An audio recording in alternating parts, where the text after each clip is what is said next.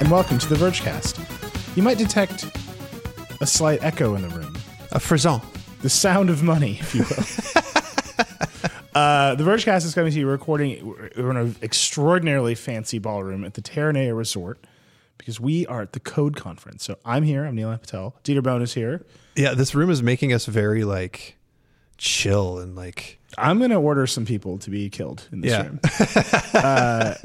Casey Newton is here. It is so nice to be here with so much money around us. Lauren Good is here. It is so nice to be here with the sound of crashing waves outside of the door. Yeah, let me just describe this room to you. We're on the top floor of the Terranea Resort, and we're literally gazing. It's two walls of windows. We're on the corner boardroom, and it's just the ocean spreading out in front of us. But that's not what we're here to talk about. We're here to talk about technology, culture, power, those who wield it, those who want it. But certainly if you have questions about the boardroom, then you should get at us on Twitter. yeah. Or the ocean. There's a sharp Aquos TV in the corner. It's a beautiful room. But if it sounds a little different, that's actually why I'm explaining this to you. If it sounds a little different or echoey, it's because we're on the road this week in this opulent room at this opulent conference. It's been a great Code conference. Yeah. A lot of things happened. We should just get into the news. The biggest news of the week, I think. For us, anyway. For us, personally, is that Casey asked the CFO of Twitter when the hell he's going to be able to edit tweets. Listen, Neil, there's a movement in this country. There's not a movement. You can hear it on the streets. Listen, after the you election, can hear it in these tweets. After the election, everyone was like, "Where were all these Trump voters? We never heard from them." After they introduced editing tweets into Twitter, it's going to be the same thing. People are going to be like, "We didn't realize we wanted this as much as we actually did." And no one says that about Trump. And I think you can just look forward to some changes. But let me tell you what I did. Okay. So as you may know, I have been on a years-long campaign to let us be able to edit tweets. I've made the case for editing tweets on theverge.com where I've sort of laid out my case. I won't repeat it here. Also, it's self-evident why we should be able to edit any text that we write. But also... Is that true? I had a real opportunity. Just imagining Casey, if he were born in 1600, just railing against ink on vellum and why somebody must invent the pencil. We must be able to edit usually words. the words self-evident are preceded by we hold these truths and then followed by all men are created equal, not we should be able to edit all text that we Listen, if you saw the faves I get on my tweets about editing tweets, you'd be telling a different story. But here's what I can tell you. Anthony Noto, the CFO of Twitter, was the penultimate speaker at the Code conference. Yeah. And one of the cool things about the conference is that the random straggler audience randos like me can just get up and ask questions. Yeah. And so I strolled to the microphone. I was the first question. You didn't stroll. Hang on. He ran. You tripped over my feet and Dieter's to You get definitely there. sprinted. One might even say you traipsed. You just went. I went for it. His hair got there 17 seconds before the rest of him did. But the good news is I was able to say, Anthony, there's this growing movement to let us be able to edit our tweets. Can I count you as a supporter? And then he talked for 3 minutes about essentially that Twitter continually evolves its product and it appreciates its passionate users. And then he sort of stopped talking. That was a prepared text because he He knew can't it was come coming. to this space where they know that you are. Yeah. They monitor Twitter.com. You've been tweeting from here. They know your location. I got back channel afterwards that Noto had been prepared for this exact question and that it would be coming from because me. they know that you're here. Yeah. And so anyway, he gave me a non-answer, and then I said, thank you. I'm going to go ahead and mark you down as a supporter. And then he laughed and said nothing more. So I think that tells us something, that within Twitter, there's a growing acceptance of the inevitability of editable tweets. Yeah. The biggest news of the week. By far. And that was the Vergecast. Yeah. Nothing else for happened listening. here. I don't think Noto said anything else really important. He said a bunch of stuff about live TV. Yeah. How he wants to fill the space. Well, he made the claim that the reason Twitter is getting into video is because it increases viewership and engagement with tweets. That people tweet more and read more tweets when they're watching video, and so they just put it right there on the platform. But at the same time, he also made another claim that even a huge increase in that is doesn't affect their overall numbers on the bottom line. So I don't know, they've got this whole story that they're telling now that for the first however many years of Twitter's existence, we didn't know what it was. And we decided we know what it is now. We figured it out last year. We know what Twitter is. An uneditable text publishing platform. We have a 4-point description of what Twitter is for. And That's anytime better. anybody wants us to do anything, we decide whether or not it'll help one of those 4 things, and then we say yes or no. What's better than Dick Costello's like Inception style bubbles upon bubbles chart? What was that? It was crazy. Oh, like the 4 quadrants of doom. Yeah. Yeah, it was a bad moment in Twitter history. I do think that they are closer to arriving at what they want it to be. I think the question will just be, is there actually a good business here?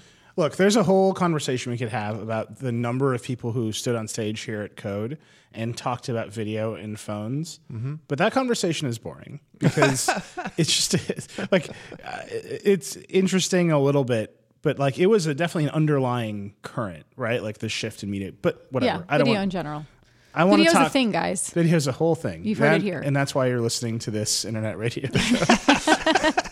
But the biggest news here for us was the Essential phone. The Essential phone. And I got to tell you, Dieter Just Bohn, call it phone. I was going to call it the ePhone. Is that not kosher? Its actual name is His the PH-1. Really? PH-1. I thought that he said on stage it's just called the phone. Yeah, but it's like model But number. like is PH-1, you spell out Phone. 1. Well, now I just want to jump off this balcony into the beautiful ocean.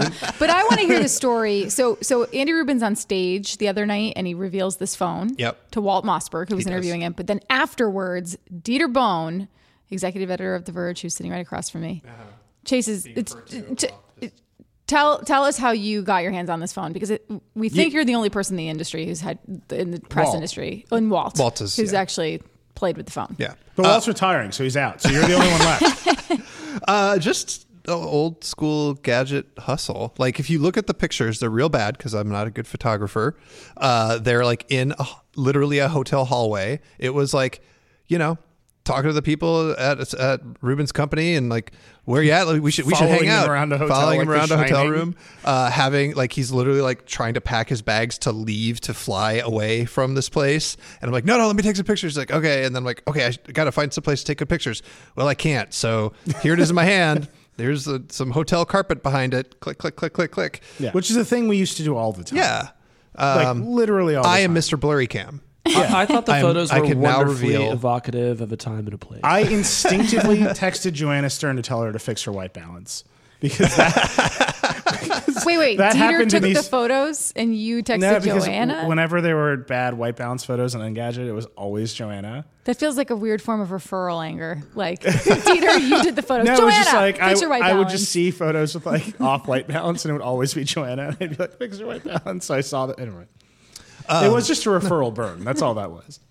So yeah, I don't know. It's a phone. Yeah. Like, Well, go through it. okay, so the thing that everybody sees on the phone right away is that the screen is bezel-less, except for the bottom. There's a strip, and then the top it literally wraps around the front-facing cam, so it looks like a little one-eyed minion. It's very basically. confusing. When you hold it and look at it, like your eyes just go straight to that dead zone on the screen, just like Really? constantly. But then after like literally a minute, you do stop doing that, and it doesn't feel weird to have a weird gap in the middle of the top of the screen. And I do think it's smart. Like when you look at an Android phone, there's never anything there. Right. It's always like notifications on the left, status crap on the right, and there's like an empty space there. So sure, yeah, that makes sense. So that's fine. It doesn't wrap around the edges, it's whatever. The titanium, I don't know, like it feels like metal.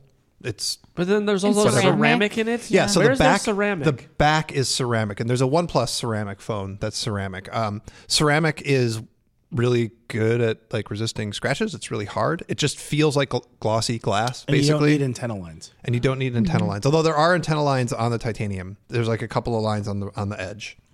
Oh, interesting. I thought he said that you didn't need any type of Band-Aid. Well, I mean, this style was like design on it. was literally like, it was a what's it called, DVT unit. Oh, okay. So like one of the photos I like blurred out like the code number. Like there were numbers all along this thing. Every piece of the phone had some code on it to like tell you, identify it for you and whatever. I will just say, like, we should get into like why the phone is interesting or not interesting, but just having held the hardware, it feels like, imagine if you took a iPhone and put like a perfectly square case on it. Yeah. Like the edges aren't like sharp, but the thing just feels kind of like blocky, and people may hate it. I don't know. It's not like super thin. And but that's not because it was a prototype. This no, is it's just like it has an an aesthetic of like, I am kind of blocky. Yeah. I am not trying to be curved and rounded and smooth and whatever. It's just like, nope, I am a rectangle, and I am perfectly happy being a rectangle. Yeah. That's The essential shape of a phone. Yeah. It's a whole. There it is. But thematic essentially, unit. I'm just kidding. I'm going to say that as many times as I possibly can in the segment. What was the UI like based on your It's Android. experience It's with just it? Android. So you swipe through, everything looks like Android. Yep. There was no skin. There was Nope, nothing. Nothing. Did you I mean, see there's their also assistant? nothing on it. It was like the thing booted and like had Android. I only had a couple of minutes to be like, here it is, it's Android, but I like couldn't like hunt for software. I couldn't like, attach any do the Pogo stuff. Pin See if there were accessories. I saw the Pogo Pin 360 camera. Yeah. And I said, let me use that. He's like, we're leaving now. I was like, okay. Okay, so let's talk about this. So that's like the phone. There's the hardware. Yeah. Dieter, literally, we think it's Dieter and Walt who have held it, who don't work at Essential, and presumably like random carrier people, Right. Like some mid-level marketing manager at Sprint is listening to this, being like, "I've held it." I know. Well, we asked all the carriers, are you going to support the phone? And Verizon was like, yeah, it'll work, whatever. And T-Mobile was like, everything works with T-Mobile. We're the best. Yeah. And AT&T was like, T-Mobile Why? did another shot of tequila and continued screaming into the night. AT&T asked us why we thought that we were allowed to talk to them at all, because they're AT&T. I don't know. It'll work there.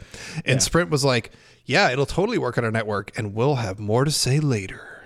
Yeah. Which I just want to point out that it has become obvious to me that I have a soft spot for phones that are probably going to fail. Right? Also, maybe Chromebooks. And also Chromebooks.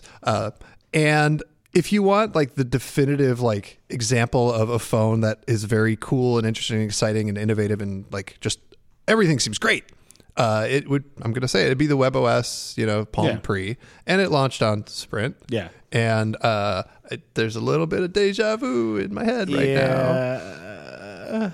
Yeah. Yeah. Yeah, well, it's like, who is going to buy this thing? Wait, we need to just go through all of this sorry. stuff. There's like, I like wanted the to start phone with is Dieter actually holding it because that's like exclusive. the phone is, in theory, the phone should be the least interesting thing that Andy Rubin is trying to do with this company. Right. So he's got the phone, And that's $700. and it's $700, and it comes in colors, all the colors of the rainbow. 4 colors, 4 colors of the rainbow. one of which is matte. The rest are My glossy. 3 favorite colors color of the rainbow, matte. Also, like Matte is a bronze. color? I don't think bronze is in the rainbow. Like a dude. This is my friend Matt, who's now available as a I know. color. He's I'm gonna part of search the I'm for going him. to put matte as like the color of my eyes on my driver's license. My color, matte. Look, it's been a really long 3 days. It's just. I remember last time we did this was like at night last year. It was like But, completely like, off the after rails. Elon If you're Musk. like, you know how every company, when they like release the colors of their gadget, the colors all have ridiculous names. Yeah. Yeah. And like Google made their jokes with like, this one's really blue or whatever. Like, but they're always like ice this, Yeah. I don't know, charcoal that, whatever. Space gray. What if they just gave the colors names? This is Matt. He's Steve. white. Jenny. Anyway, so there's the phone. Jenny's a great caller. Dieter's really enjoying this. We have to stop. Well, the names of colors are inherently arbitrary. Anyway, Right. like blue could just Be George. it doesn't matter. Anyway, what is truth? The Vergecast, everybody. So there's the phone. Yeah. Then there is, and the phone is, like you said, among the least interesting. Then there's a home device called the Essential Home, which is a round puck with a huge round display, which we think might be the biggest round display available in consumer electronics. Correct. That runs Ambient OS, which Andy and Walt clearly had some sort of like mind meld, because Walt's last column was about ambient technology. And then Andy Rubin came here and released Ambient OS. Yeah. So he was very happy to latch onto that. Ambient OS I'm just going to say this. Sounds very promising. It also sounds like the ravings of a fucking madman. like the way Are you it's going to make me read described- their description Yeah, of it? the way it's described on the website, it's like it's an API to your home. It turns your home into an application. Your home is an API and you are an application. You are but one feature of the API that is the application of the universe. Like, it's just everything. And this is exactly how normal people talk to each other in middle America. Yeah. When they walk into Home Depot or Best Buy, they're like, what's going to make me feel like an API today? Give it to me immediately. Yeah. Well, here's a bad sign. Essential.com is not loading. That's great. But the point of the Essential home device and the ambient OS, as near as we can tell, because there's no demos, there's just one screenshot of the device running ambient OS.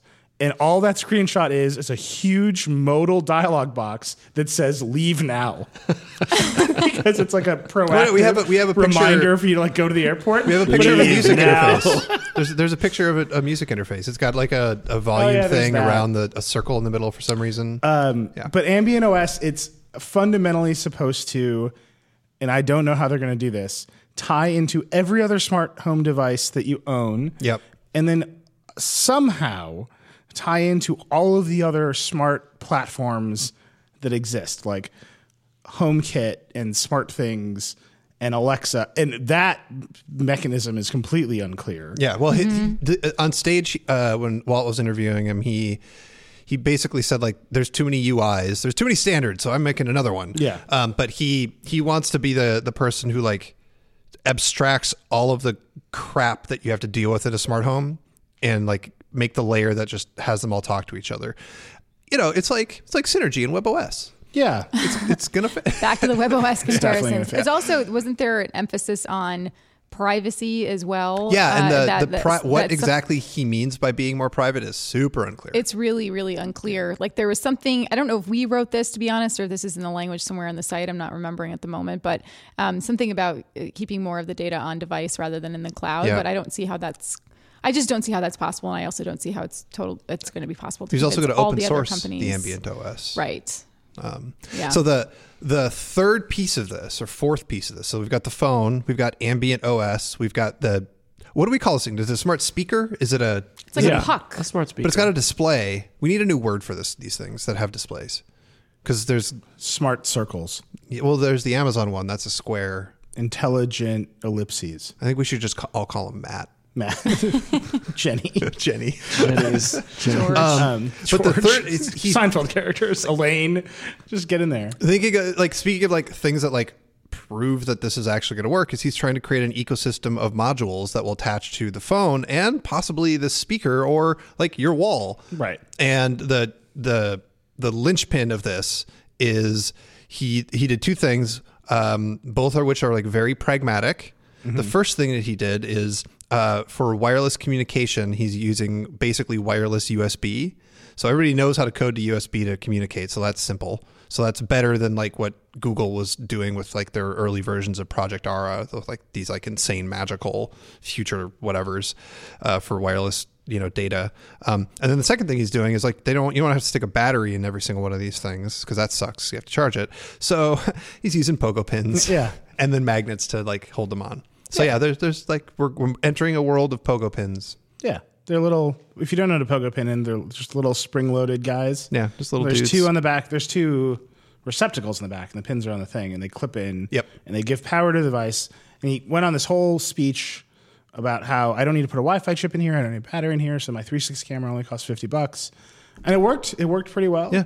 He's also being very careful not to call it mods, or wasn't really saying modular. It was more, they call that part of the phone the accessory bus, the wireless accessory bus.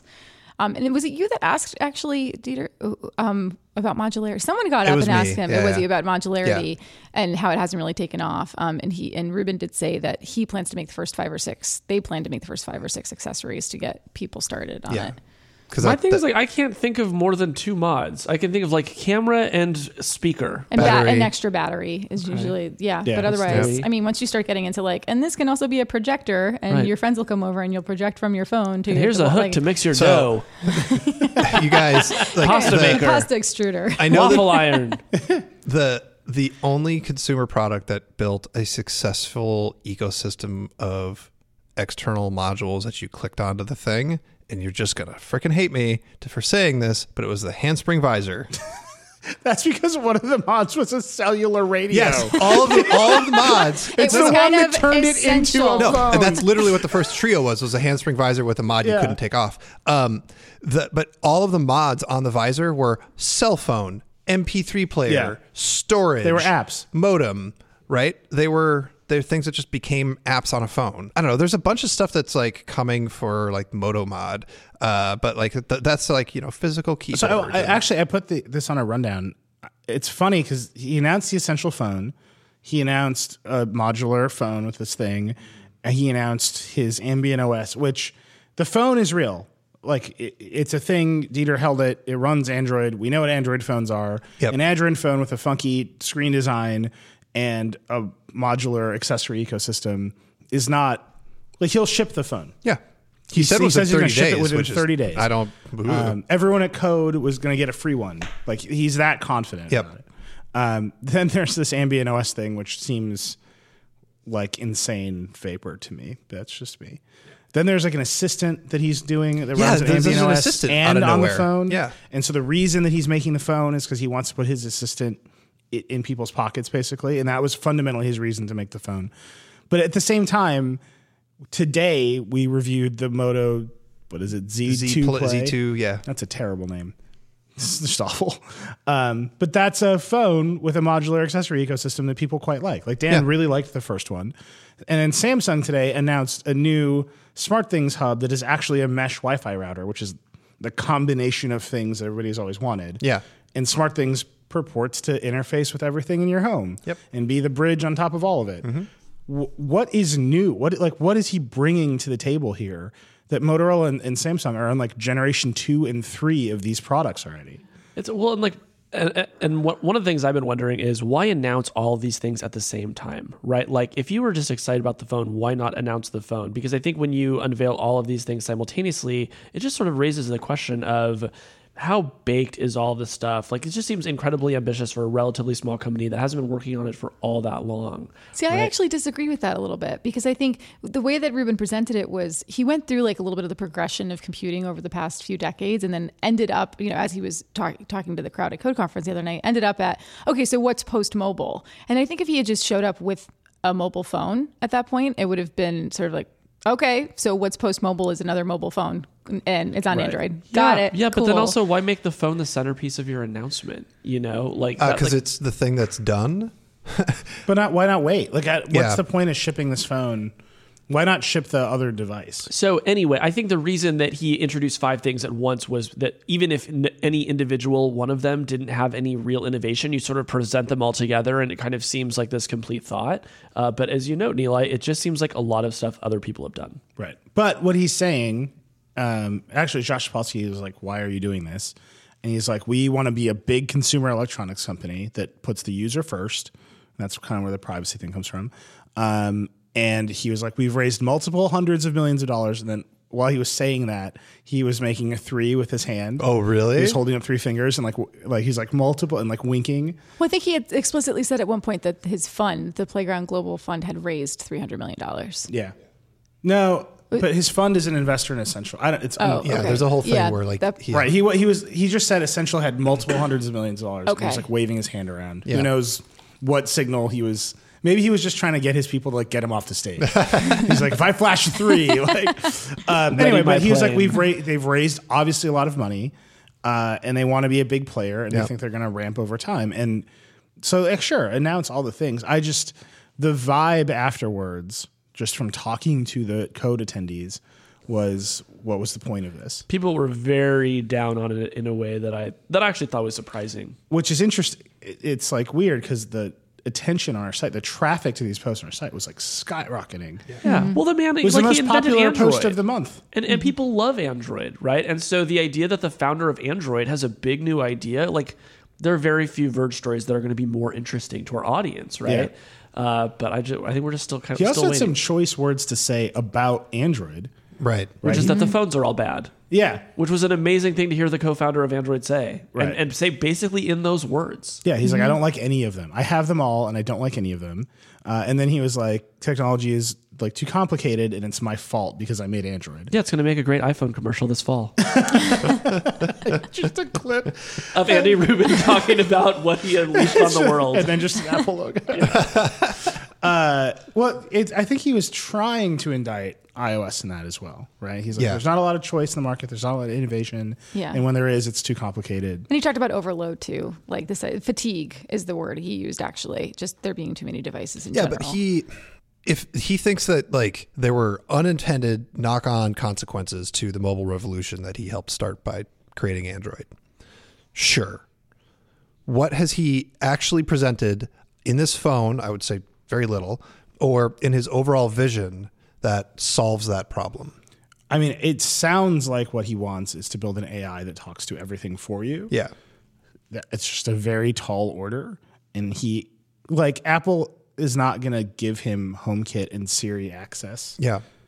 They're just not. That's not how they operate. It sounds, Amazon will give Alexa access to virtually anyone. And he brought up that the Alexa team had already been talking to him and they're very supportive of him. So like maybe that will happen. Yeah. Pretty good shot. He'll get the Google Assistant. Yeah, he knows a guy. Yeah, over there. Like that'll be fine. But like it's just a lot of the same. Yeah, I think like the more interesting. An interesting comparison to make here is Tony Fadell, who also wanted to start a big consumer brand. And what did he do? Did he come in and be like, well, I helped invent the iPhone, and so here's my next phone? No, he's like, I'm going to reinvent the thermostat. And then all of us are like, huh. And then we looked at it, we realized that thermostats are terrible. He winds up inventing this whole new cacategory. Nest is a big success. Is it? What? Well, until Google bought it. I'm just saying, like, sort of within the first 2 years, right? Everybody was pretty excited about Nest. If Rubin had gone out and sort of found some other gadget that either needed to be reinvented or hadn't been invented yet and showed up with that, even if it seemed like it was in a niche category, I think we'd all be sitting around the table saying, this might not seem like the most exciting thing, but, if it takes off, it's going to give him the runway he needs to sort of develop this full suite of consumer products. Like, I think that's a more tried and tested approach to building a consumer brand than I'm going to reinvent 5 categories simultaneously in ways that don't actually look like reinventions. Yeah. What if he had come out and presented a TV? Oh, God. I keep thinking about what Reed Hastings said about, like, someone asked if he was going to ever make a Netflix or ever launch a Netflix line of movie theater chains, and he said no. And that's TVs are getting so good, right? Which is sort of in conflict with what he said earlier about how people will still go to the movie theaters for whatever reason. But like, imagine if Andy Rubin had just like got on stage and was like, "Here's the essential TV." I'm kind of into that. Like, everybody will tell you can't make money in TVs, but like, I would be really interested to see Andy Rubin's take on a TV, just because there's so little innovation in that category. I have watched so many TV devices get launched on Sage at Code that have all died. Yeah. You don't do that. If you're listening to this and you're like, oh, that sounds like a good idea, just stop. Just stop listening. I want you to keep listening to Vergecast. We appreciate your support, but I'm saying if that sounds like a good idea, turn this show off, take a fucking break, take a cold shower, come back to us. We'll be waiting. It's on demand. Savage. All right. We got to read an ad. We got other stuff to talk about. But we're presumably getting the phone soon. Presumably, because they're supposed to ship them in 30 days. Yes. Mm-hmm. We're presumably going to see much more of this ambient OS. The branding is great, right? Like, we had a story stream on the site that was like all of the essential phone news. And I was like, well, at least they got that. And it's interesting. Andy was not like a super charismatic presenter of this stuff. But just the interest from our audience, it was a delightful break from like Trump news on Twitter. For like a little bit, all anyone was talking about was a new cell phone, and it was because Dieter took medium to bad photos in the hotel hallway. Sorry, and I was like, "This is 2010. Like, I'm back." Yeah. Anyway, let me read this ad. It is unsurprisingly for Squarespace, who are great. This episode of the Vergecast is brought to you by Squarespace. Whatever your next big idea might be, count on Squarespace to help you create an eye-catching online platform that brings it to life. Whether you need a portfolio to showcase your work, a store to sell your products and services, or a blog to share your ideas, Squarespace gives you everything you need to look like an expert right from the start. You even get a unique domain, which strengthens your brand and makes it easier for visitors to find you. Plus, With Squarespace's award-winning templates, creating a beautiful website is simple and intuitive. You can add and arrange your content and features with the click of a mouse. There's nothing to install, patch, or upgrade ever. But if you do have a question, Squarespace has award-winning 24/7 customer support that can help you with any problem, no matter how technical or trivial. It's like your very own IT department. So make your next move. Start your free trial at squarespace.com today. You enter offer code VERGE, get 10% off. That's Verge, VERGE. So go to squarespace.com, enter offer code VERGE, and you get 10% off your first purchase. Squarespace. You're in a hotel ballroom. I don't think that's their tagline. Interesting new direction for their marketing. It's like a VR play. Squarespace, where are you now? Look around. On the web with templates. Hello. This is Paul Miller coming at you live with Gadget Hot Takes. There is so much going on in the gadget world, and, I'm happy for everybody who got to listen to very smart, intelligent executives talk about the future, but the present is gadgets. And there's so much happening. Computex was this week. There's all these crazy laptops and video cards and motherboards. All the new motherboards that support the new Intel processors are out, the X299 motherboards. It's so exciting. You have to go to theverge.com/circuitbrick. I don't normally tell you to do this, but it's really important this week because it's Gadget Week, let me tell you. But every week I do a segment, and it's called Let Me Hug Your Robot Heart. And this week on Let Me Hug Your Robot Heart is, I don't know, it's maybe the pinnacle of Indiegogo.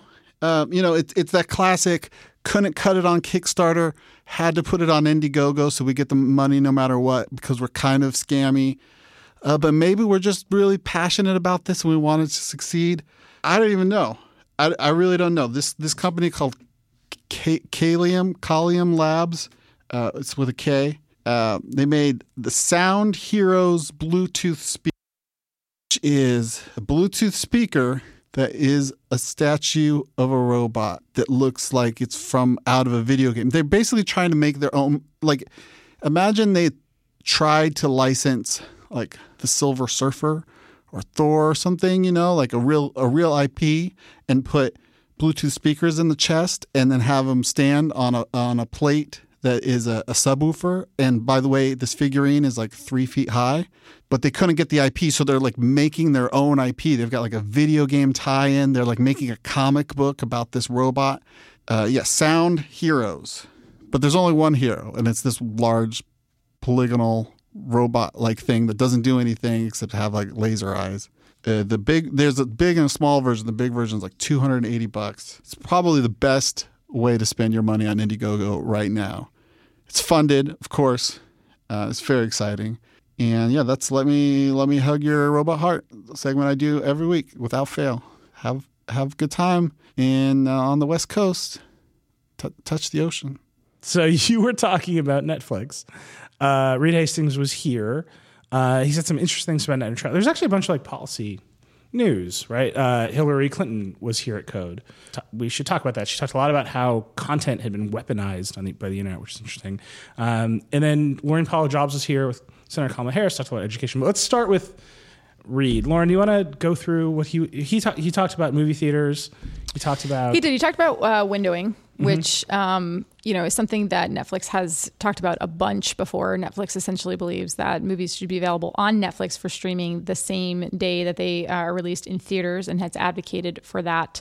A lot of you probably know this, but if not, there's a kind of a dark zone in the movie industry where there's a window of generally 90 days. It's getting a little bit shorter in some cases, but 90 days where between the time that a movie is released in theaters and that it becomes available for first DVD and then home rental. And so Netflix deals with that, right? And even though Netflix has all this great original content that they're making and stuff like that, they still, of course, would like faster access to movies. But it's hard to crack sort of the traditional distribution standards. So he spoke a lot about that. He said this interesting thing where he believes, I'm not sure he actually believes this, I think maybe he was being diplomatic, but he believes that if the window is shortened and Netflix gets movies right away, that people will still go to theaters, because he likened it to, people know how to cook. I'm paraphrasing a little bit. People people know how to cook, but they still like go out to dinner with friends because it's like this communal experience, which I mean, personally, if I had access to a brand new movie like John Wick 3, the moment that it came out on Netflix, I'm pretty positive I would never go to a movie theater. Yeah. And especially for people with kids who, for them, like going to the movie theaters involves like either getting a sitter or buying 4 or 5 tickets. And like it becomes this very sort of complicated and expensive proposition. It's hard to like imagine. But also, anyway, when you go to a restaurant, someone else makes the fucking food for you. Right. Like the comparison is not really apt because the convenience actually is going out to dinner with friends as opposed to like doing the dishes at home. But so we talked about that. And then he did get into net neutrality, which was sort of what we were waiting for. Yeah. And then Dieter, you wrote about that, specifically how he's kind of deprioritizing. He's explicitly deprioritizing. He's basically like, look, when we were small and scrappy, it was an existential problem for us. And so we were big warriors to save net neutrality. Now that we're big and powerful and we can get all the deals we want, it's not my problem. Somebody else carry that water. Yeah. I think he literally used the phrase carry the water. He said carry the water. He said we're big enough so that we can get the deals that we want. Yeah. He said we wrote a piece ages ago. Jake wrote it for us where he just charted Netflix public statements on net neutrality against its subscriber count. Yeah. And it's just like they just got cooler. And by the end, they're like really big. And they're like, yeah, great, whatever you idiots want to do. It's fine by us. We're Netflix. To me, that's the whole argument of why you want net neutrality. Because Netflix is basically saying we can do whatever we want. Because we're big. Mm-hmm. Little guys, you're on your own. The Crackle team is like, well, we still need it. Yeah. We're Crackle. Oh, so the last interview at Code here was with Steve Case. By the way, Crackle Burn will always get Casey. I love a good Crackle Burn. Although Netflix's argument for doing some of the zero, what is it called? The zero rating schemes is that those opportunities are available to everyone, the small video producers and the crackers of the world and stuff like that, because they have dabbled in that a little bit. But Dieter, continue. You're about to say something. No, I was just like, the one of the vibes at this whole conference is like everybody knows that we are not going to get reasonable like debates about regulation in our current political climate. Yeah, there's just going to be all regulation is evil, and if you ask for regulation, you're a communist. And then everybody else is going, no, please regulate. No, you're evil. No, I mean you must regulate or else. And like it gets polarized really badly. But Steve Case, who founded AOL, is doing this thing where he is trying to get like money and entrepreneurs out of Silicon Valley and like out into the middle America, into the rest of the country, and that's very admirable. But he said this thing where he was like, look, the government isn't going to go away. We should have some kind of like reasonable solution, and we're not anywhere near it. And in the meantime, like if you want to start a little company out in the middle of the country, you don't know what's going to happen. I mean, he didn't explicitly say that, but like Netflix piecing out of fighting for net neutrality, all the other big companies, Google, Apple, Microsoft, they're not piecing out, but they're like, everybody basically knows that Title II is going to go away and nobody knows if anything's going to replace it. And everybody's just sort of assuming that like it's gone. Guy from Time Warner, Jeff Bewkes basically said that. Yeah. What's her name from CBS? Sherry Redstone. Yeah, I listened to every single session. They all basically said the same thing, which is like, yeah, no, we're just gonna like we're not gonna have any of this stuff. These are masters of the universe. Like, I don't want to underplay. Like the Code lineup is not mid-level people. These like Sherry Redstone is the primary shareholder of Viacom and CBS. Yeah, right? Like she runs them. Yeah. Jeff Bewkes is the CEO of Time Warner. He's selling his company to AT&T. Because he's like the timing is right for me to just like he sold everything. Yeah. Like he took over Time Warner and he literally sold every part of it. He sold Time Warner Cable, he sold AOL. He's like, well, I got one thing left. I'm out. But like they weren't even strenuously arguing, oh no, get rid of these regulations are bad for us and we're going to be good when they go away. We really need them to go away to save us. And don't worry when they're gone. We're going to like do the right thing. They're basically saying, yeah, they're gone. They're going to be gone in a minute, and it'll be fine. There's a lot of shrugging going on. There's a lot of shrugging and a lot of like people who make the decisions that and they either have nefarious plans plans or they're like, like everybody is so like losing their minds over like how fast technology is changing and like what Trump is doing that like the idea that anybody's going to like be able to pay enough attention to do anything nefarious in the next 6 months when the regulations go away. Well, I think there's also a sense that if you are one of these masters of the universe, like part of your responsibility is to just be calm. Yeah. Right. And like I got a lot of that sense. Like, look, there's not even incentives for us to do the bad thing. Full disclosure, Comcast and NBC Universal, big investor in Vox Media. They're a big sponsor of Code. A bunch of their people are here. They left a bag full of Minion. I ate the Skittles that Comcast left in my room. Yeah. Fine, Gamergate, come at me. And a Fast and Furious toy car. Eli ate that too. I'm not. It was delicious. Whatever. But they're here, and I was just talking to some of them. I won't name names or whatever. But the foundation of that conversation was, look, we're not doing it now. We don't want to do it in the future. It doesn't make sense. And we're happy to like go to Congress and pass a law that says the things that you want, that says no blocking, no throttling, no whatever. The mobile guys have a little bit of a different. I was talking to somebody who runs a small wireless access company, and he's like, it's not even in anyone's best interest to do this. Like, we want you to use more data. That's how we all make our money. That's the game we're playing, and the wireless carriers in particular.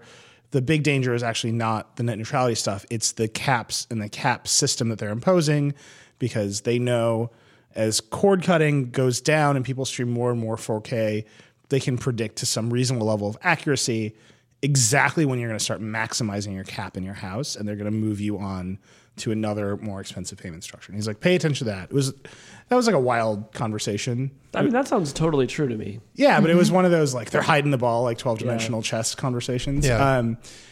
But like there's that sense of just calm. Like you're gonna hate it and it's gonna be bad, but we promise we're not gonna do this stuff. Well, it's to me like you're right. It's a sense of calm, but it's also just a sense of inevitability. Like we have been at the verge, like sort of like, I don't know, psyching ourselves up for like, all right, time to call the FCC and fight this thing and see if we can stop this from happening. And like literally nobody here is like, they've already assumed that fight is over and they're like moving on to the next thing. And the next thing for them is like, shrug. But like nobody was trying to convince anybody to like have a debate about whether or not the FCC should change the rules around net neutrality. They're just assuming they're going to get rid of them. You know what's interesting, and this is really wonky, and we don't have to like spend a lot of time on it, but Ajit Pai legally has to not have his mind made up right now. Right. He's got to ask for comment on his proposals, accept the comments, deliberate, and then like pass a thing. And like ideally the FCC passed like a unanimous thing. But everyone here is like, well, they're going to do it. Yeah. So like the legal challenge that is coming in part will be a lot of evidence that the industry believes that their regulator already has his mind made up and this process is a sham. So that's a weird opening that he's left open. It's early in the day here, but it's been a long few days. I want to segue that actually into Clinton because it's obviously The Verge. She talked about a lot of things. Yeah. But this sense of we're the masters of the universe and we have to remain calm was bookended by Hillary Clinton on stage here. And whatever you think of Trump, just their styles are radically different. And Hillary's style is like complete mastery of the issues. Like she just knows the information inside and out. She speaks very carefully and very forcefully. And then Trump is like Kafifi. She comes across as very competent. Yeah. Yeah. Then like I talked to a bunch of people here and they're like, we don't like her, but she seems so smart. Yeah. And there's like that yearning for someone who you can have like a very principled intellectual argument with. But she talked about some things here that I think are like major Verge stories, actually. One, she said the Russians had to be guided by Americans in how they quote unquote weaponized information. Yeah. So when she was like, she has this whole like explanation of what her take is on the email leaks. Yeah. And like there's a whole like chain of logic. And you like wrote a about this, timeline, Lauren. essentially. Yeah, she's basically got a timeline. Sorry, I'm like, blah, blah, blah, blah. Yeah. I'm really quite tired. Go on some diet. I know. And it's funny. I'm pretty sure if you went back and listened to last year's Vergecast episode, the night we did the code conference one, I was like not making any sense then either. But she went through, for example, she said within an hour after the Access Hollywood tapes were leaked, that's when the Podesta emails were dropped. Right. And so she points out a couple of. She sounded like a hardcore prosecutor examples. laying out her theory of the case. Yeah. Essentially. And like her core contention, sort of the thing that was new, is her saying, look, the Russians, there's no way that they could be like smart enough on their own and be plugged in enough on their own to know when it would be most effective to dump some of these leaks that they dumped. Well, it's like one little more tech and culture turn past it, right? She said some crazy things about the Democratic National Committee being bankrupt. But she was like, we built this operation for Obama that was all about voter turnout. Wait, I need to get into that, but I want to, one last thing on the Russia thing. Mm-hmm. She pointed out that there was nothing really interesting in the emails. Yeah. And she called them, Lauren? She called them anodyne and what was it? Nothing burger. Oh, yeah, she called it a nothing burger. Yes. That was one of the first things she said when she came out on stage. And they got right into it, and she said, "Really, the emails were the biggest nothing burger of all time. It was the biggest nothing burger of all time, and ultimately, it was what made her, start to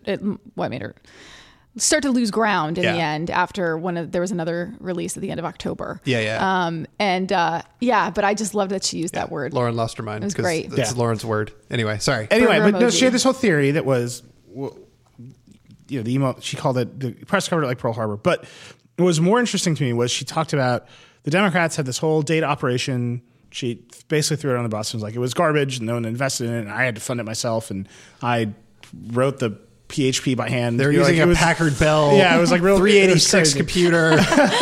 What was going on? I got in there and fixed it. Everything that Obama did on the internet was garbage. But then she's like, in contrast, the Republican Party, because they have a lot of billionaires who own media companies, also like their operation was also like right-wing content farms, and like spamming fake news out in the world, and like like Sinclair buying local news operations, and like managing content as well as like voter registration data, which is what the Democrats are really up to. Yeah, so like her basic like narrative is like, we came in and used technology to like get out the vote and like, send our message and like get flyers and blah, blah, blah, blah.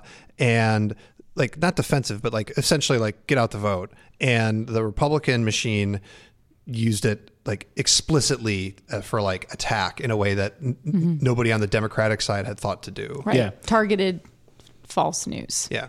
Or just targeted.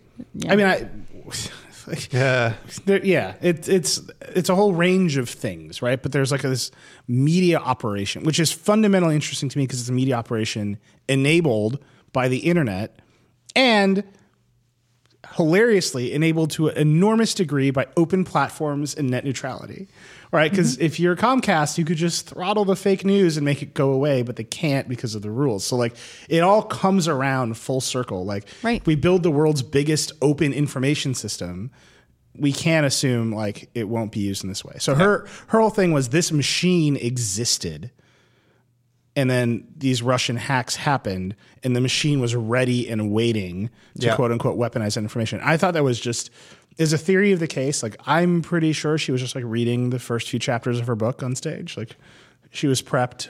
I talked to some people who had dinner with her like earlier, and they're like, this was basically the same thing she said at dinner. So like she's obviously like this is an argument that she's going to be making repeatedly. And there's I'm sure you're deep into politics. There's all kinds of other podcasts that will answer the question or endlessly dissect whether she should have apologized more, like whatever. But her thing was this is an unprecedented combination of like foreign hacking into our country and then how the media structure of our country has developed. Technological forces and social. And those things are to me are just like ultimately fascinating because you could make the argument right now in this country that we should get rid of net neutrality and all of our internet providers should do a better job of like locking down the flow of information. I don't think that's a good argument. She explicitly asked Facebook and Twitter to do that. Yep. Yeah. That was her thing. She's like, they need to figure out how to moderate these platforms better. Yeah. Which seems super unlikely, but it does. I mean, not that they can't do it any better, but that they can get a handle on this right now. I mean, it's a very difficult problem. I mean, the thing that I just thought about sitting there listening to her describe what you just described, Neil, I was like, how does any of this get better? Yeah. Like it seems just so tricky. And, while I'm sure there will be, new defenses that candidates put up in the next elections, the Russians have learned a ton from this election. And so it really is going to be this kind of new information arms race. And it's terrifying to me. Yeah. That's why we should get rid of net neutrality.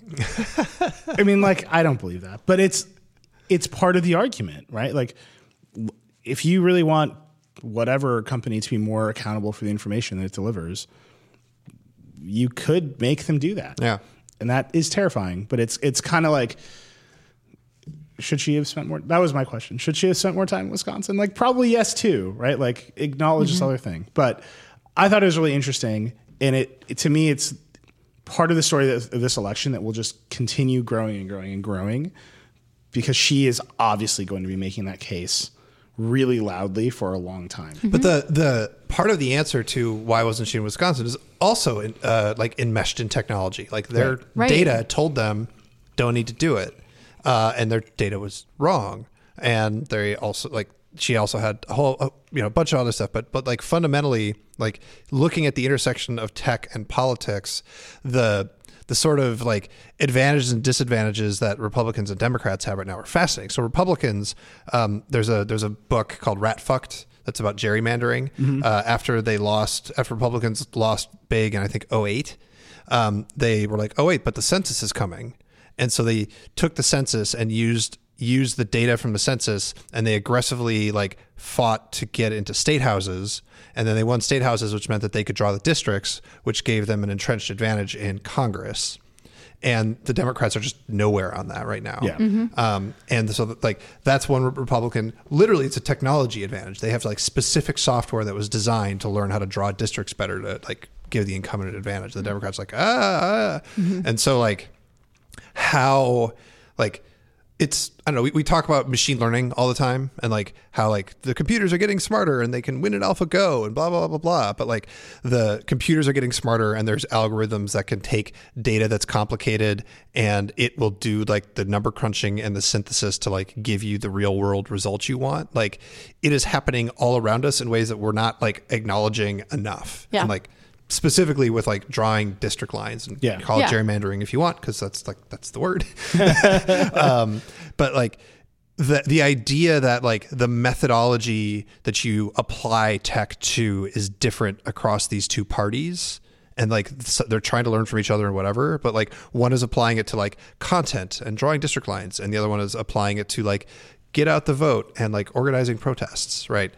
Those are radically different strategies, and they have radically different real world effects. And it's simply knowing and thinking of what a clever use of applying an algorithm it would be. There's a lot to learn right now from this blueprint that she's making, essentially. And maybe her book will get more into it. And Neil, you mentioned earlier, I'm sure there are plenty of people in podcasts who will dissect her demeanor or how she seems right now in the 6 months after the election. But at the end of the day, she has information that can be incredibly valuable to her party going forward.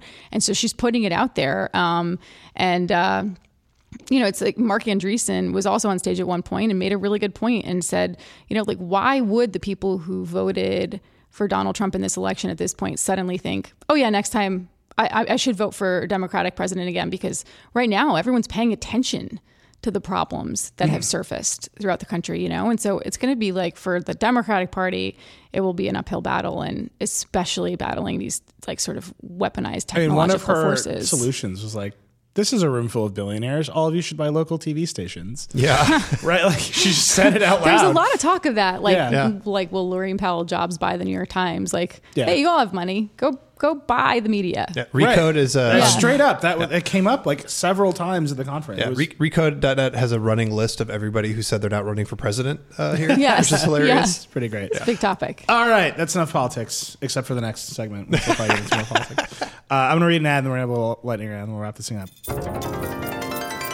This episode of Vergecast also brought to you by Tile. Look at that. If you've lost Wisconsin, for example, just put a Tile on it. It's a little Bluetooth tracker. It'll tell you where it is, and you can go to it. It's great. Now, it's not the ad. What if you could find anything in seconds? Now with Tile, the tiny Bluetooth tracker that makes finding things easier than ever. You just attach Tile to your keys, wallet, laptop, even your bike, anything you don't want to lose, and finding things becomes super easy. Just open the free Tile app on your phone to see your lost item on the map, then quickly find your item by making your Tile ring, and it'll be back in your hands in seconds. And if it's your phone that's gone missing, just double press the Tile to make the phone ring, even if the phone's on silent. Tile finds 2 million lost items every single day, so join the million who's used Tile to help find their lost stuff. You can get it one today at gettile.com. That's gettile.com /Verge. You save up to 30% per Tile if you buy a multi-pack, and you get free shipping. And because Tile makes the perfect gift, for a limited time, you get a free gift box with a multi-pack order. So go to gettile.com /Verge. Buy Tile. Find everything. Also visit Wisconsin. It's lovely. Side note about Wisconsin. So Neil, did stand up and ask Hillary Clinton a question about Wisconsin campaign in Wisconsin. And after that, I witnessed multiple people just walk by Neil in the hallway and go, Wisconsin, like pointing at him. Hey. Because he prefaced it by saying, I'm from Wisconsin. Cool so then he just, so I think, yeah. I got another note from Lockhart Steele. Because Hillary answered the question. It was a long answer, very detailed. And she prefaced one of the parts of her answer with, since you're from Wisconsin, you'll find this interesting. And Lockhart Steele at our company sent me a Slack and he said, from now on, I will literally begin every time I address you by saying, since you're from Wisconsin, you might find this interesting. And yes, Lockhart Steele is a real person. Yeah. That is his name. Lock Steele. He's an AI. He's just a very dapper AI. He's the color of a phone. Ooh, Lockhart's a good phone caller. Yeah. Anyway, a bunch of stuff, odds and ends to wrap up. Dieter, you are going to review the Chromebook Pro. You had one. I have it. I have it with me right now. So I'll tell you. And I try to use it. Dieter and I are staying in the same villa. We have a villa. Casey is staying in the tower at our villa in the monk's cabin. It's amazing. The princess suite, as we call it. It's like the tower. But I watched Dieter come into our villa. We were like sitting in the living room. He opens his Chromebook Pro. He's like, I really like this. I won't say the score. He was like about to publish a review with a score. Yeah, the whole thing was written. We were putting the score in. We're getting. He was like, I think I'm going to give it a higher score. And like a day later, what you've actually published are the words, don't buy the Chromebook Pro. Yeah. What happened there? So the story with Chrome OS is that they're trying to get Android apps running on it. If you listen to the Vergecast, I'm sure you've heard me complain about this. But the Android apps are in beta. And the way that the Android apps run on Chrome OS, it's not like there's like an embedded Android phone inside the thing. They are tied into the OS, and that can make the OS a little bit unstable. And so the solution is don't do that. Don't use them. Just use it as a Chromebook because you can do Chromebook stuff. You can open web apps and it's great. And so I had some crashes in the first couple of days I was using it, but I was like, oh, it's because Android. So I'm going to stop using Android apps, reboot the thing, and then I won't crash. It'll be fine. So I did that and everything seemed fine. And then it super wasn't. It was just like, when Chrome runs out of memory, it's like, oh, snap. Every single app window and tab was like, oh, snap, all the time once I hit more than like 10 or 12 tabs.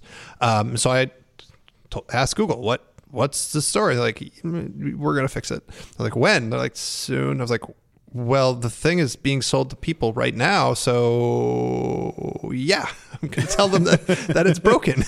And that's what I did. But like the problem with like the advice to don't use Android apps on a Chromebook is like this Chromebook comes with a stylus. And when you pull the stylus out, a little thing pops up that's like draw on the screen. And that like brings you to an Android app. Right? It brings you to Google Keep. Yeah. And so like the core feature of the thing involves a thing that makes it unstable. But it's also unstable on its own. So anyway, I do intend on reviewing this thing. I also intend on reviewing it when Android apps come out of beta in like 3 months. Like I'm going to have reviewed this thing like 8 times, but by the time it's all over. But for right now, until I tell you or somebody tells you that they have issued a update to Chrome OS to resolve these stability issues, I would not buy it. Well, thanks for ruining Father's Day, Dieter. Yeah. I mean, you could buy it if you trust that they're going to do it. Dads and grads are pissed off. Dads and grads have a bone to pick. I mean, I trust that Google will fix it, and I trust that when they fix it, this thing will be good. But I don't trust it so far that I would recommend that people go out and spend $550 based on that assumption. Well, it's miserable timing because next week is WWDC. Yep. And suddenly the whispers have increased that something is happening to the iPad to make it more computer-like. We obviously don't know what that is. And there's also Windows 10s. Yeah. Right. Like there's I wrote this article like, I don't know, a month ago. There's a confluence of like, take these managed operating systems that you can't mess around with, and that way they're more secure and they're updated more often, and like level them up just enough that they could actually replace a Mac or a PC. Like that's what these three companies are trying to do. Yeah. And Google was first, and they just fell on their face. Well, we'll see. Z2 Play came out. Yep. I just want to do a little pour one out moment. The Droid brand at Verizon appears to be gone. That's fine. Is it fine? It's great. I never liked the Droid brand after they released those incredibly misogynistic commercials at the launch of the original Droid. Yeah. It's like, you're a man. You like manly things. You should get a Droid because the iPhone is for girls. They hired like a fake Dennis Leary. Yeah. Just to do like Dennis Leary bits. They literally had this like, flashing, like give you a seizure commercial where like just crazy scenes happening all the time. And like, It was like a fighter plane shooting off into the sky and then an explosion and like just bam, bam, bam. And then the droid appears. But if you slow it down and watch it, one of the scenes in this crazy seizure inducing, commercial was literally a banana hitting a female mannequin in the face. Like, what? Yeah. It was a different, very recent time. Good God. Yeah. All of that marketing. There's symbolism, and then there's like, come on. We used to tear apart those commercials on this show. R.I.P. Droid. Yeah. Droid. I do miss that sound. But for a long time, that was the dominant Android. That's what people called Android. Oh, you have a Droid. Yeah. Yeah. It's weird that has just phased in and out of our culture, and it's just over. Yeah. What do Android phone owners call their phones these days, if not Androids? Droids? Just Androids? They call. I have a Samsung. I have a Galaxy. Maybe. No one says I have a Galaxy. I have Do you an say Android. I don't have a Galaxy. Yeah, right. So you never say it. We're talking to Engineer Austin. By Thank the you. way. You proved my point. Exactly. Well, here's what I want you to do. If you have an Android phone, think in your head what you say, and then tweet that at Backlon. Oh, God damn it. Do it. Just do it. People We say want a now, complete count. if it's a Google phone, they just say they have a Nexus or a Pixel. Yeah. But I guess it's all the other ones that get a little bit. People don't say like I have a Mate 8 When somebody who knows nothing about phones walks up to you and says, "What kind of phone is that?" What do you say? Yeah. Right. You don't want to get in a whole conversation with them. You don't want to, agitate. Yeah, because you for don't whatever. like them very much. Yeah. You just want to be like, "Oh, I have a blah." I think people say Samsung. I have a Samsung. I don't know. Say Android. Anyway, tweet it all at Backlon. Casey, this one's for you. Yeah. This is just your moment. Right. Skype has been redesigned. Oh boy. And it's getting stories. As you know, if you've downloaded any app that has any social feature in 2017, stories are the new thing. Ephemeral collections of pictures and videos that disappear 24 hours after you posted them. Of course, pioneered by Snapchat, gloriously ripped off by Instagram, and then the rest of Facebook's product suite. And it's now just started to pop up everywhere. Medium sort of has a version of stories, believe it or not, if you haven't seen those. But so Skype has now announced today in a blog post that they are redesigning the app, rebuilt it from the ground up. It's now going to be a way to share every part of your day. And so, of course, that is going to include stories. Skype stories. I really love when there's a utility that everyone uses for just one thing, which is very easy, fast video chatting. And the company decides, you know what this really needs? Stories. Like this needs something that is completely, I'm going to use the word again, non-essential to the core functionality of what this thing does. I literally think of Skype. I don't even think of it for video chat. It's how we call people for podcasts. Yeah. It's like the default calling service on the internet. Like it's achieved that level where I can just ask virtually anyone, "Do you want to be on the podcast? What's your Skype?" And there's always an answer. When I go on other people's podcasts, when you have people on your podcast, Lauren, I'm sure you just say, "What's your Skype?" And it's not like a question. It's not like install it. You're not sending out instructions. It's that or international calls. Yeah, it's pretty much. But now you got to look at the stories. UI. The UI looks insanity. It's pretty wild. I'm actually disappointed that I can't just use it right now. Like apparently the new iOS app isn't going to come out for a month or more.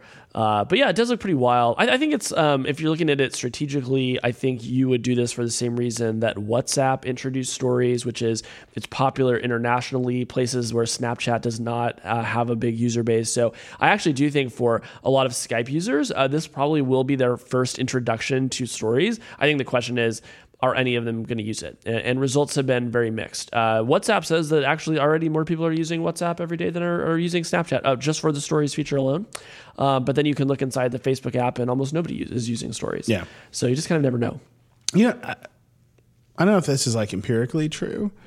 The main Facebook app has gotten incredibly slow lately. Yeah. Have you noticed? Yeah. It's like they've definitely taken their eye off the ball of just the core, literally the core product that they make. Well, like look at the size of the updates. I mean, they're like 300-400 megabytes each. They're packed full of AR filters and God knows what kind of advertising spyware. So yeah, they're big, juicy apps. Just the squeeze them. Just squeeze those apps and they just drip. They're just dripping with social. I really want this to stop. I can't communicate enough how uncomfortable this makes me and how much I want it to stop. I hope in their next app release notes they say, bug fixes and juicier, just for Casey. Pumped full of juice. God, it's still going. They're very moist. Oh God, they're full of juice. I want to die.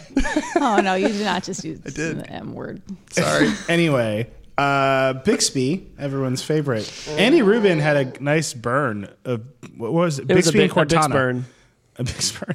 Walt was like talking about assistants on stage, and he was like, blah, blah, blah, blah. And he goes, I didn't mention Bixby or Cortana. And Andy Rubin goes, thank you for not mentioning that. Yeah. But Bixby's delayed. Because it can't understand English. Which is, yeah, I mean, presumably they made it understand Korean first because they're a Korean company. My whole thing is but they're shipping the phone with a button that launches the thing that doesn't work. The button. Like, yeah, exactly. Duh. Dedicated Shouldn't have put a button on it. Mm-hmm. Or just release an update that lets you remap the button. Yeah, all the apps that let you remap the button now, they're basically Bixby hacks. So it launches Bixby and then it launches the thing you want. And some of them are pretty quick, but like every now and then you'll hit it and be like, but like you're using an SA. Yeah, and I would say 1 out of 10 times I pull my phone out of my pocket, I accidentally hit the Bixby button and I look at the Bixby screen and like it hasn't updated. And so like I just look at my phone and it's like, how do I get out of this? Oh, look, Steve Bannon is trending. Bixby, the dog that makes you feel bad. Like, literally what a negative emotion puppy is like a weird. It was like a dog butler, and now it's just this like bad news. Bad news. Anyway, stopping. I was just trying to come up with other words for dogs, but I'm not classically improv trained like Casey. Leave this to the professionals. Bixby would like to recommend that I install a moon theme. It would like me to know that today's weather is loading. The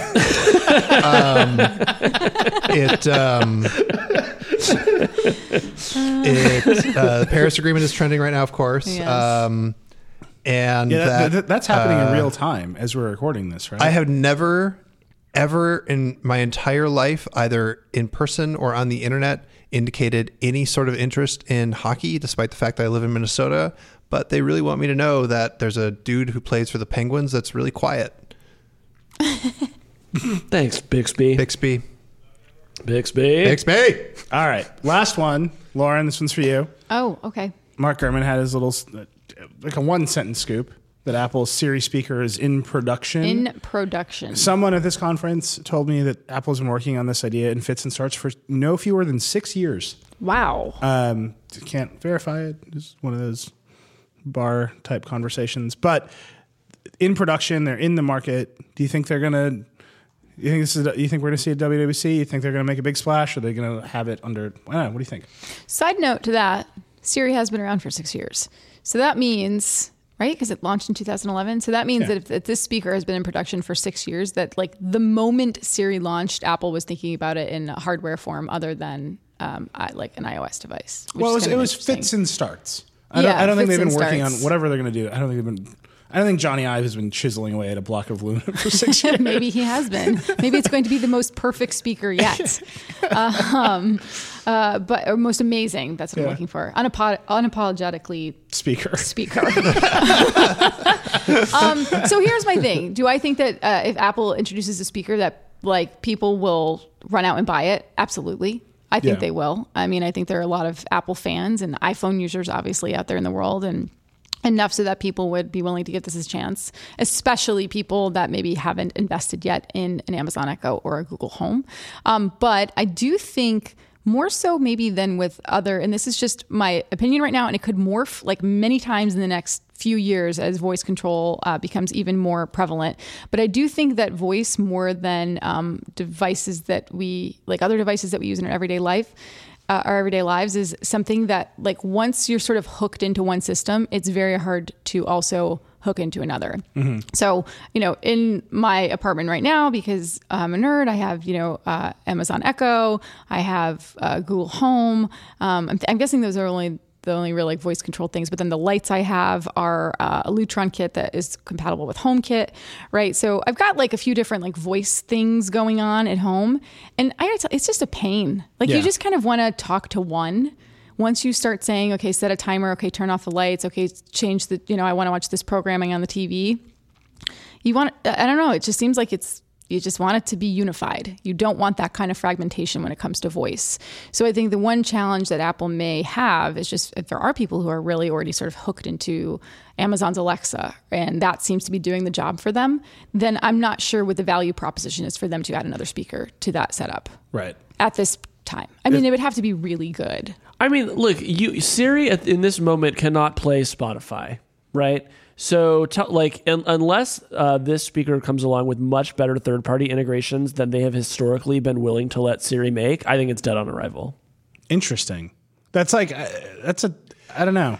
I think that they're going to have a minute that like they'll have a few more integrations that'll be fine. But what they're going to do is they're going to get on stage and say, you can get an Alexa that is made by Amazon, and who knows what Amazon is doing. They're trying to sell you stuff. You can get a Google Home, and nobody trusts Google. Or you can get the Siri speaker. We protect your privacy. Yes, privacy. Here's our magical system that like doesn't even connect it to the internet till the microphone recognizes your voice. Whatever the hell it is. Like just saying we are the speaker that protects your privacy. They're just going to say that over and over and over again. And the thing will no matter what, if the thing can tell you the weather and set an alarm, they'll sell it. And not for nothing, the Echo is not like a beautiful device by any stretch of the imagination. No, and it's not a good speaker. And it's not a good speaker. Yeah, well, that's the other thing. Apparently they're going to do the thing that Sonos does, where like you like put it in a room and it like makes a bunch of noise and listens for the sound bouncing around the room, and then it tunes itself to the room. That's cool. That's the most annoying process I go through with any audio device in my house. Like literally, my wife is like, "Are you going to do the thing?" Because I need to leave because it just makes a lot of chirping sounds at you. They said I was going to have 7 speakers in it or something. That was in the Bloomberg report. But when Apple has done these other platforms, what like can play Spotify? It's like the iPhone. Like it's there. When you plug an iPhone into CarPlay, Spotify is there, right? So they're not completely blind to the fact that these other things exist. Right.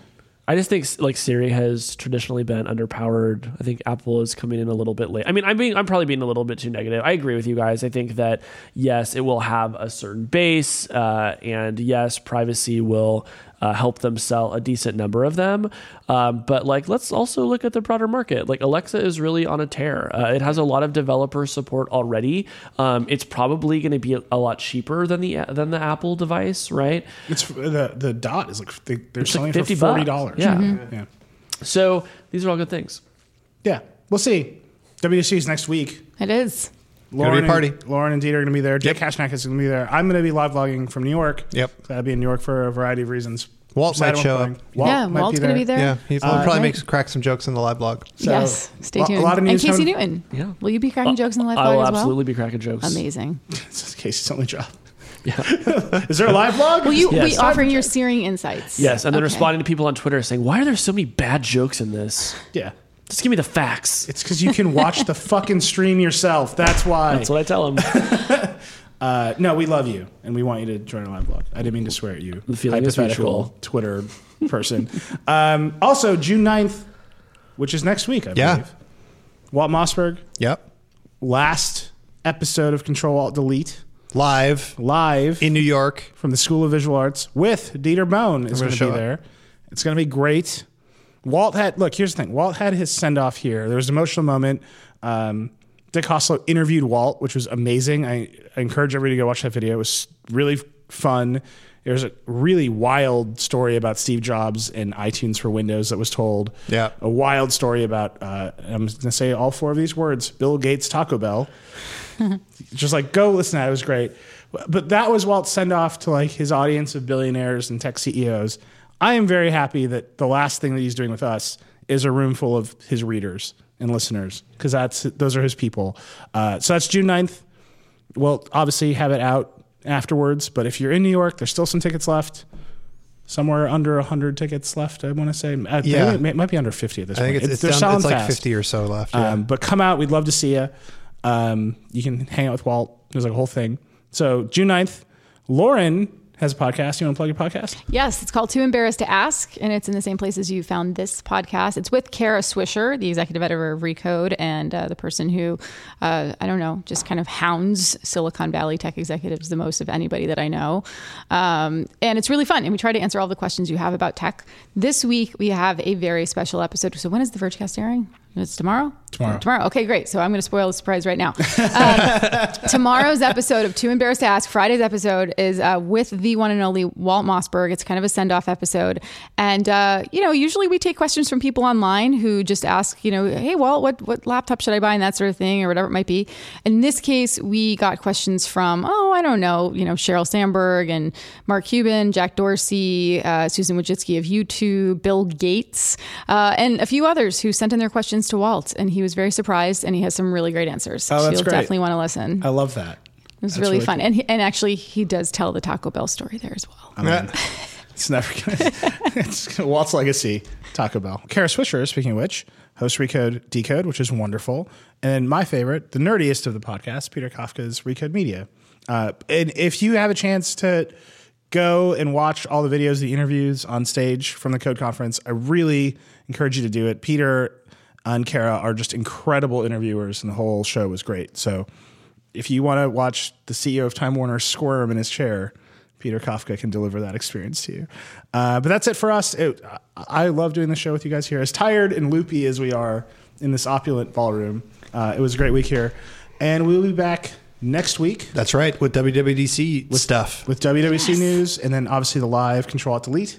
And that's it. That's a Vergecast. Rock and roll. Snip, snip. Paul. Bye. Bye.